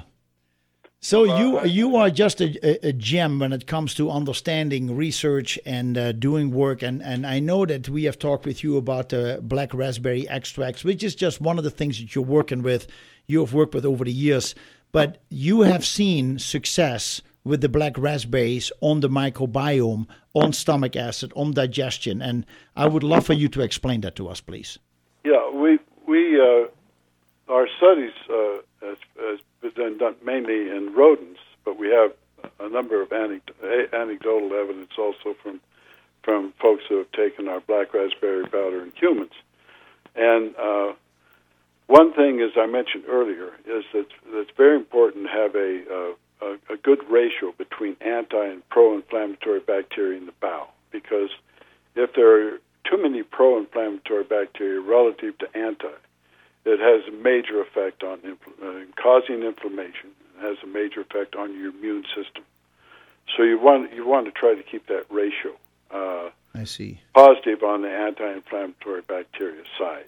Okay. And we've found in rodents that when we treat them with a carcinogen, or just under normal circumstances, we treat them with black raspberry powder, we change the ratio of anti to pro-inflammatory bacteria quite dramatically. So the other effect that has been shown is that in both in mice that are hyperglycemic, yeah, or in obese mice that have high levels of cholesterol, that the extracts of black raspberries actually reduce blood sugar and they reduce blood cholesterol. Yeah. And part of the way that they do this is because they change or increase the ratio of anti-inflammatory bacteria to pro-inflammatory bacteria in the bowel. Yeah. And that's associated with the production of some short-chain fatty acids that are known to influence glucose metabolism and probably also affect fatty acid metabolism. And so I think that we've had a number of folks with an inflammatory bowel disease, usually ulcerative colitis. Yeah. And we've had also a number of people who, about 32 have reported back to us that have GERD, gastroesophageal reflux, that taking the powder has helped them. And in some cases, they've been able to take the powder and stop taking Nexium, which is pretty dramatic. That is dramatic, I had inflammatory bowel. I had GERD, and it led ultimately to a pre-malignant lesion called Barrett's esophagus. Yes. And I took Nexium for about 5 years in conjunction with the berry powder, and Barrett's went away. That's a pre-malignant lesion that can go into a type of tumor called esophageal adenocarcinoma, which has a very poor prognosis.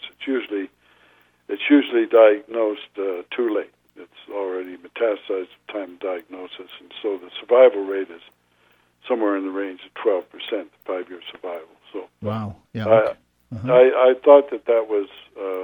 I was very happy to see that lesion go away. I don't know what contribution to that was related to Nexium, and what contribution was related to the berry powder, but at least we have had a number of people with GERD that seem to be helped by taking black raspberry powder. Now, how much did you take? I took equivalent about 25 grams a day. So I took a tablespoon in the morning in water, or I put it on cereal. Okay. Or I put it in green tea. Okay. Because I wanted to take advantage of the catechins in tea, plus the anthocyanins in the berries. Yes. Which are the most prevalent antioxidants there. Yeah. And see, and see if that would be helpful. And you can also put it in smoothies. Yeah. I make a smoothie here at my home. Yeah. Made of an apple, a banana, and a pear, and some honey. And then I put in a large amount, usually a tablespoon of black raspberry powder, and put in some water. Yeah. And I grind it up and put it in jars and freeze it. Oh. And then I usually take a half a jar of that every day. And so I get the combination of the good things that are present in those fruits plus the powder itself, and I hope that has a good effect on me. Yeah. We do know that it reduces parameters of oxidative stress. So this is stress due to the oxidants that are produced in normal metabolism. You said primary oxidative stress? Is that what you called it? No, of oxidative stress. It reduced parameters. Parameters, yeah. Thank you. I didn't hear that. Things like, so we can show that there's a reduction in a DNA adduct in urine that's caused by oxidative radicals, like singlet oxygen, hydroxide ion, hydrogen peroxide, etc. And we also find a change in the amount of isoprostanes in urine, all of which suggests that we've reduced oxidative damage with this. And it doesn't work for everybody. Mm-hmm. So in the study we did in patients with Barrett's esophagus, we treated with black raspberry powder for 6 months, and some of them we found reduction in parameters of oxidative stress, and some we didn't. Yeah. So there was variation among humans, but the doses that we gave were fairly high in that study. But we then did a later study using lower doses, which would be equivalent about two teaspoons of powder. Okay. We still saw some reduction in factors in the urine that would be associated with oxidative stress. Okay. And just to let listeners know, a tablespoon is 3 teaspoons. So if Dr. Stoner is talking about a heaping tablespoon, he probably is talking about 4 teaspoons. So if you do 2 teaspoons, that was one of the research. Now, how long was a study like that conducted? That was for 6 months. 6 months, okay. We've done some studies for 6 months. We did a study in patients that had polyps in their rectum.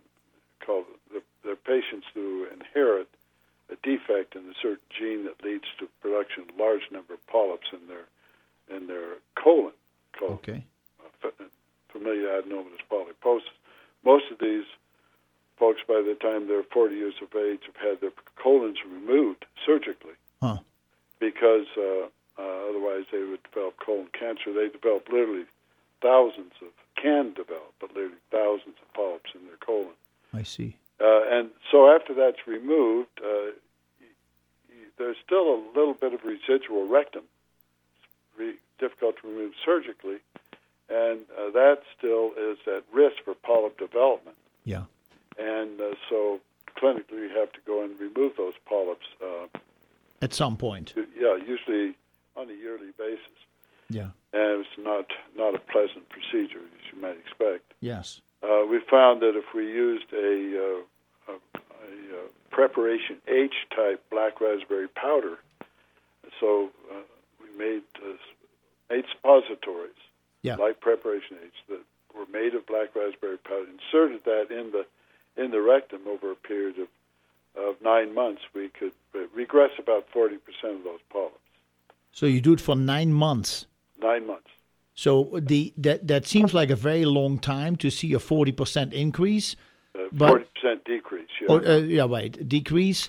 Yeah. But it's still, I'm sure, more pleasant than having surgically removed the polyps. Because every time people do have surgery, they do go into your body and they start cutting. And they may cut something off that they don't want to cut off. Yeah, that's done pretty well, actually, because the polyps are pretty obvious. But nevertheless, the FDA and this particular cohort of patients, and there are about 25,000 people in the U.S. that have this high-risk polyp development. Yeah. The FDA approved Celebrex, anti-inflammatory drug, in the same from a study done the very same cohort of patients that we tried our black raspberry powder. Celebrex in 6 months of treatment gave a 28% reduction in polyps. So the FDA approved that for treatment in these people. How many percent? Sorry, how much percent was that? 28%.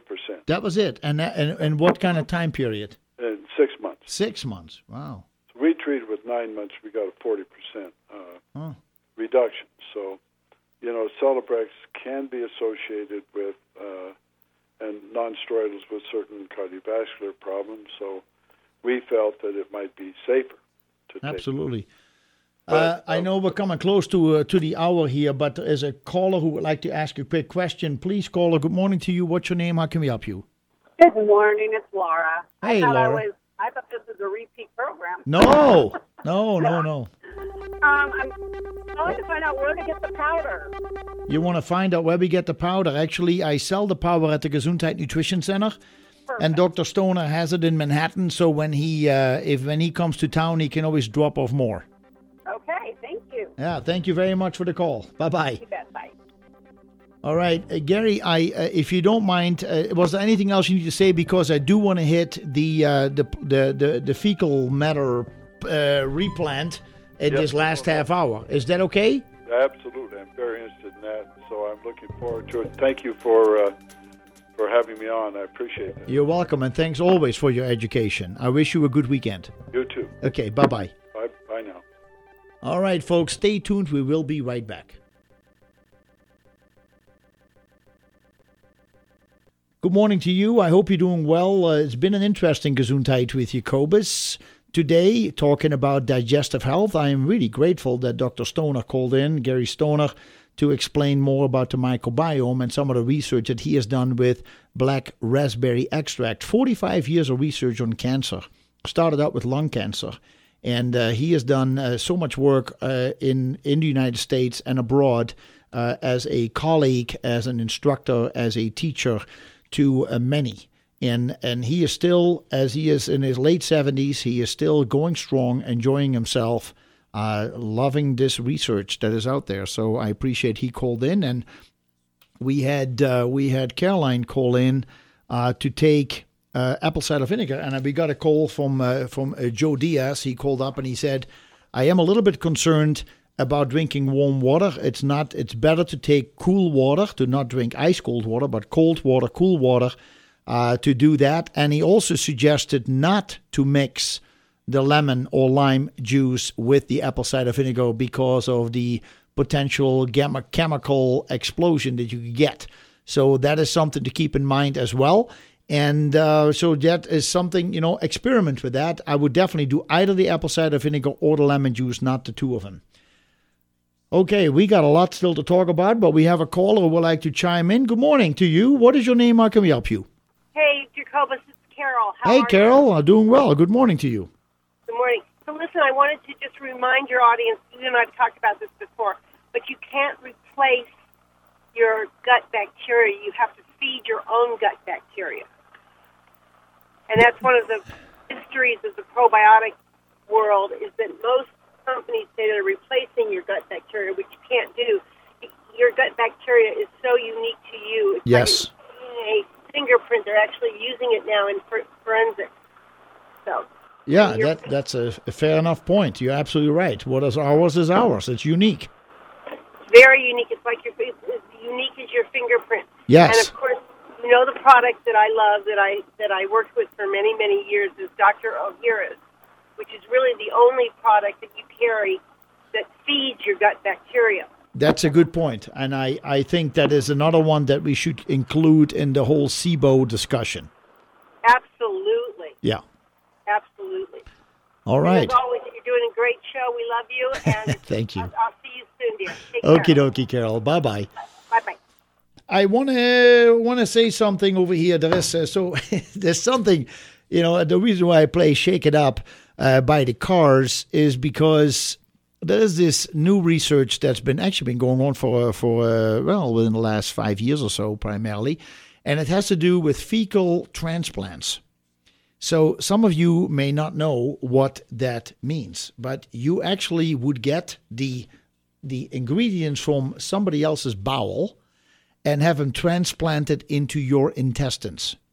And there is great research done on this, successful, with people in Clostridium difficile, or C. diff. And this is something, Clostridioides difficile, Clostridioides difficile, Clostridioides, it's a complicated word. So that's why they're very smart.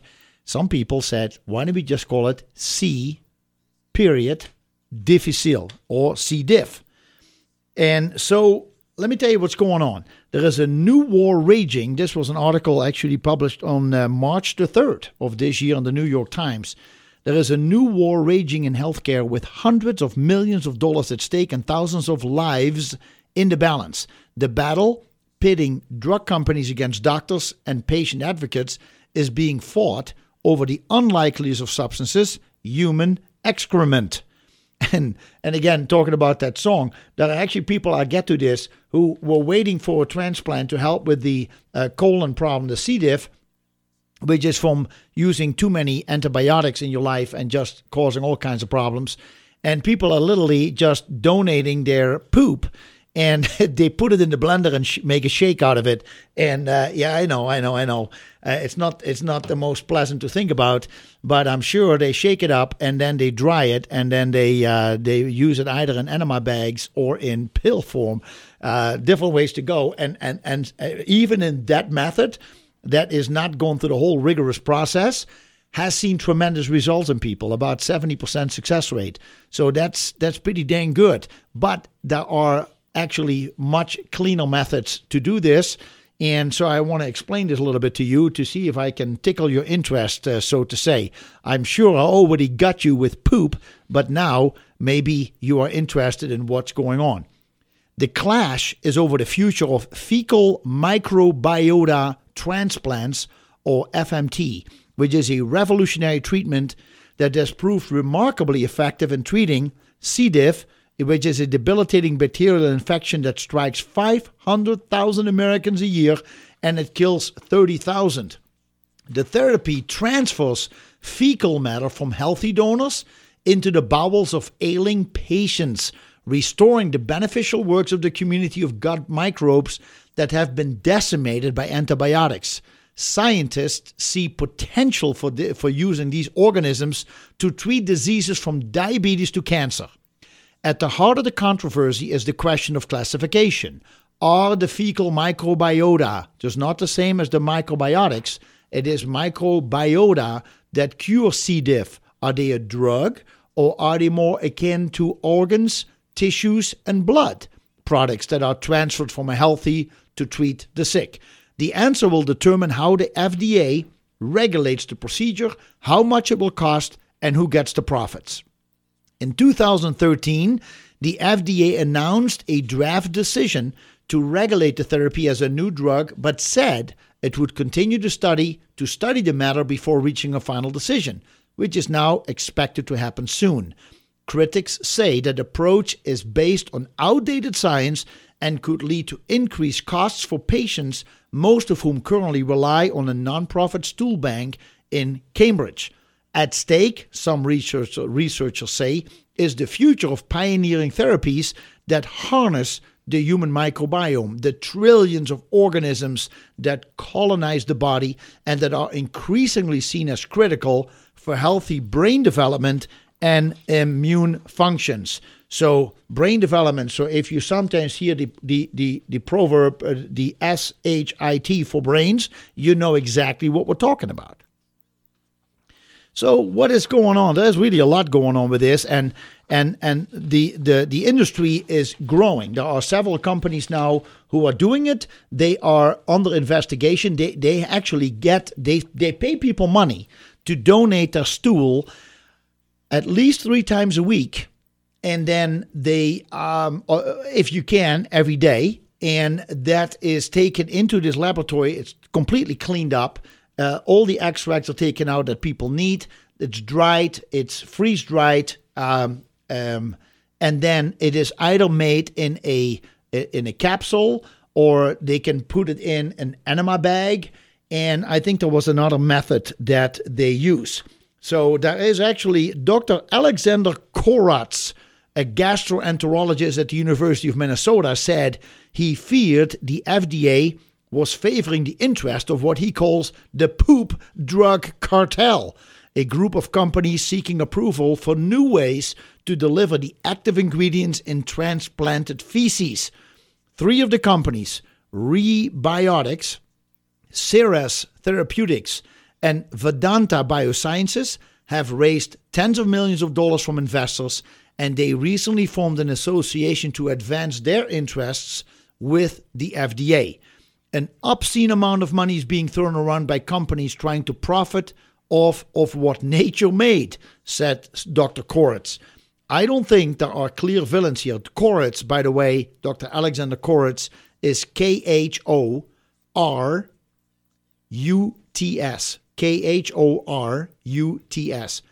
He says, I don't think there are clear villains here, but I worry that the regulators are not caught up on the latest science and that the interests of investors may be exceeding those of patients. Pharmaceutical executives and some doctors argue that the drug model will help ensure the efficacy and long-term safety of a therapy whose mechanics remain poorly understood. Well, so this is what the pharmaceutical companies say. But what may happen is actually that it could cause a pharmaceutical company to get a patent. The patent will then be good for 12 years, so nobody else can actually continue the research because the patent is already going on. And let me say it this way, it will affect the research dollars, because companies who get money, they hope to get that money to do research, to get a product out ASAP. That doesn't want to be a long-term process. The first principle of medicine is to do no harm.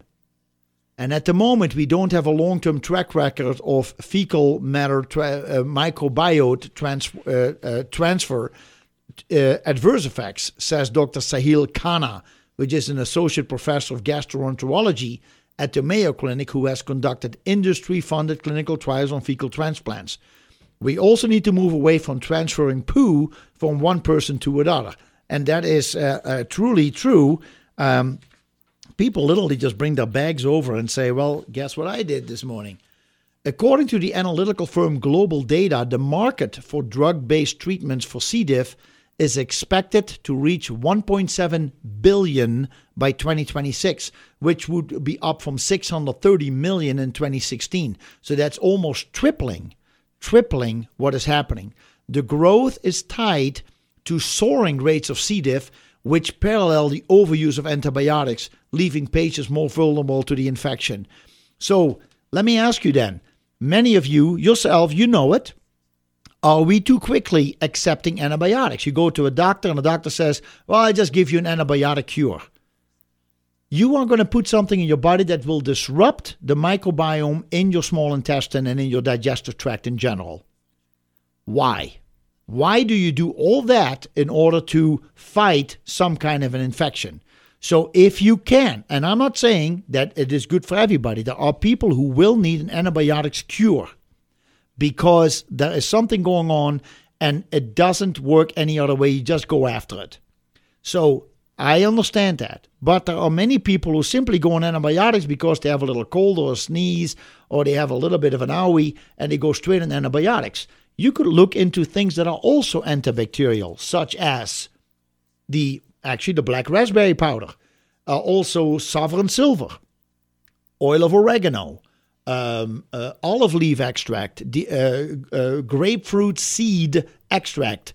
These all can help with many types of infections. They're not very expensive and they have only benefits to the body. So scientists accept the fact that gut health is important because the scientists are now realizing that there is money to be made in the gut health. Mark Smith is a microbiologist at MIT. He was halfway through his pitch with a group of pharmaceutical executives trying to bring them the idea of this transplant, the fecal matter transplant. And back in 2012, one of the executives, the pharmaceutical executives, interrupted to ask if the meeting was maybe a prank. He said, "I can't believe you wasted my idea I can't believe you wasted my time with this crazy idea," the man said, Dr. Smith later recalled. That was in 2012. Later that year, he helped found Open Biome, the nonprofit stool bank that now supplies most of the fecal matter for transplants in the United States. 3 years ago, he started his own drug company, Finch Therapeutics, which has raised $77 million.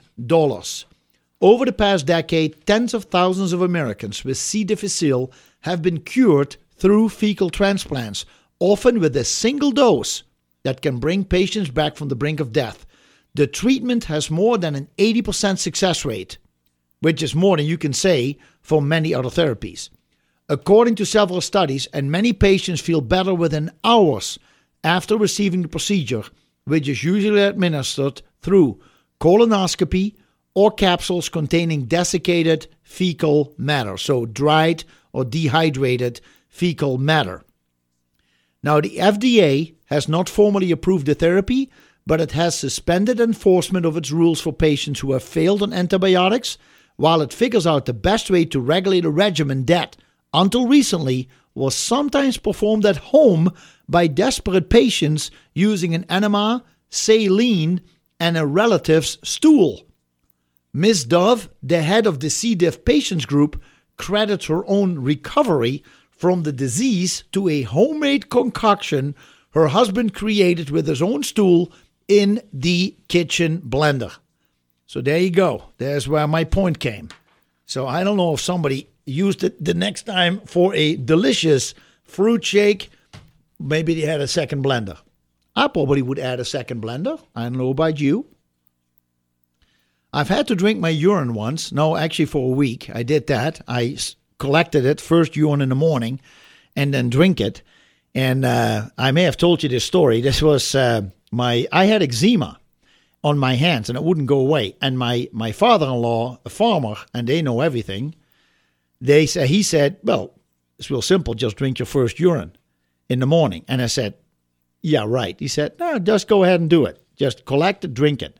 And I said, no way. But you know how some people are. We just go in a secret corner and we collect the urine and drink it. And I did. And the eczema went away.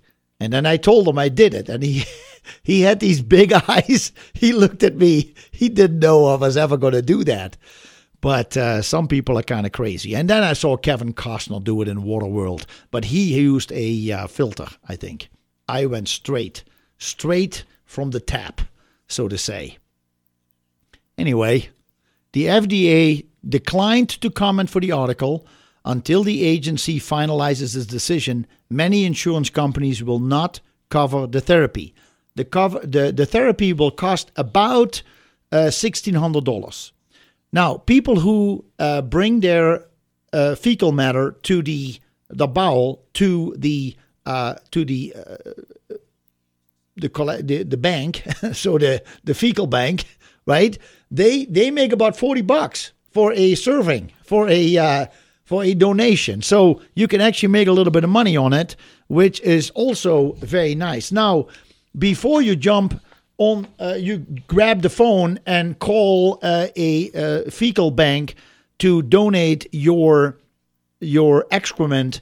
By all means, let me explain to you. There was another article that was in here, and it says, do you have the right stuff to be a stool donor? That was published in June 5, 2018, also in the New York Times, and it was by Roni Rabin, wrote this article. So, yes, wanted fecal matter from healthy adults with a regular constitution and a good heart.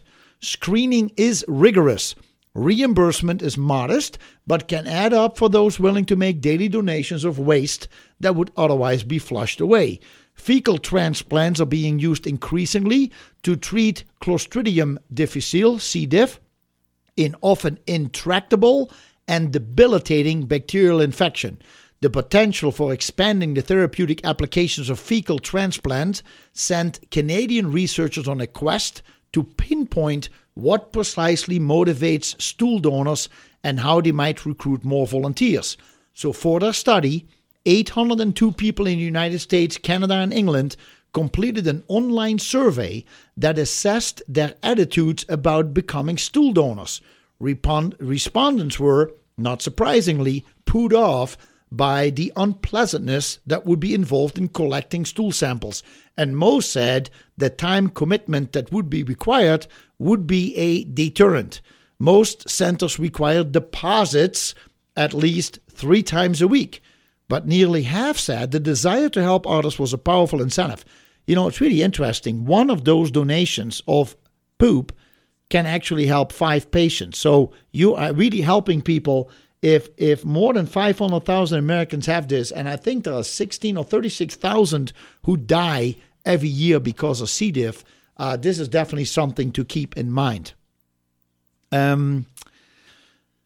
Nearly half said the desire to help others was a powerful incentive, and 1/3 said the modest financial compensations, about $30 to $40, would add to their willingness overall. More than half the participants who took the time to respond to the 32 survey questions scored high on their willingness to become stool donors.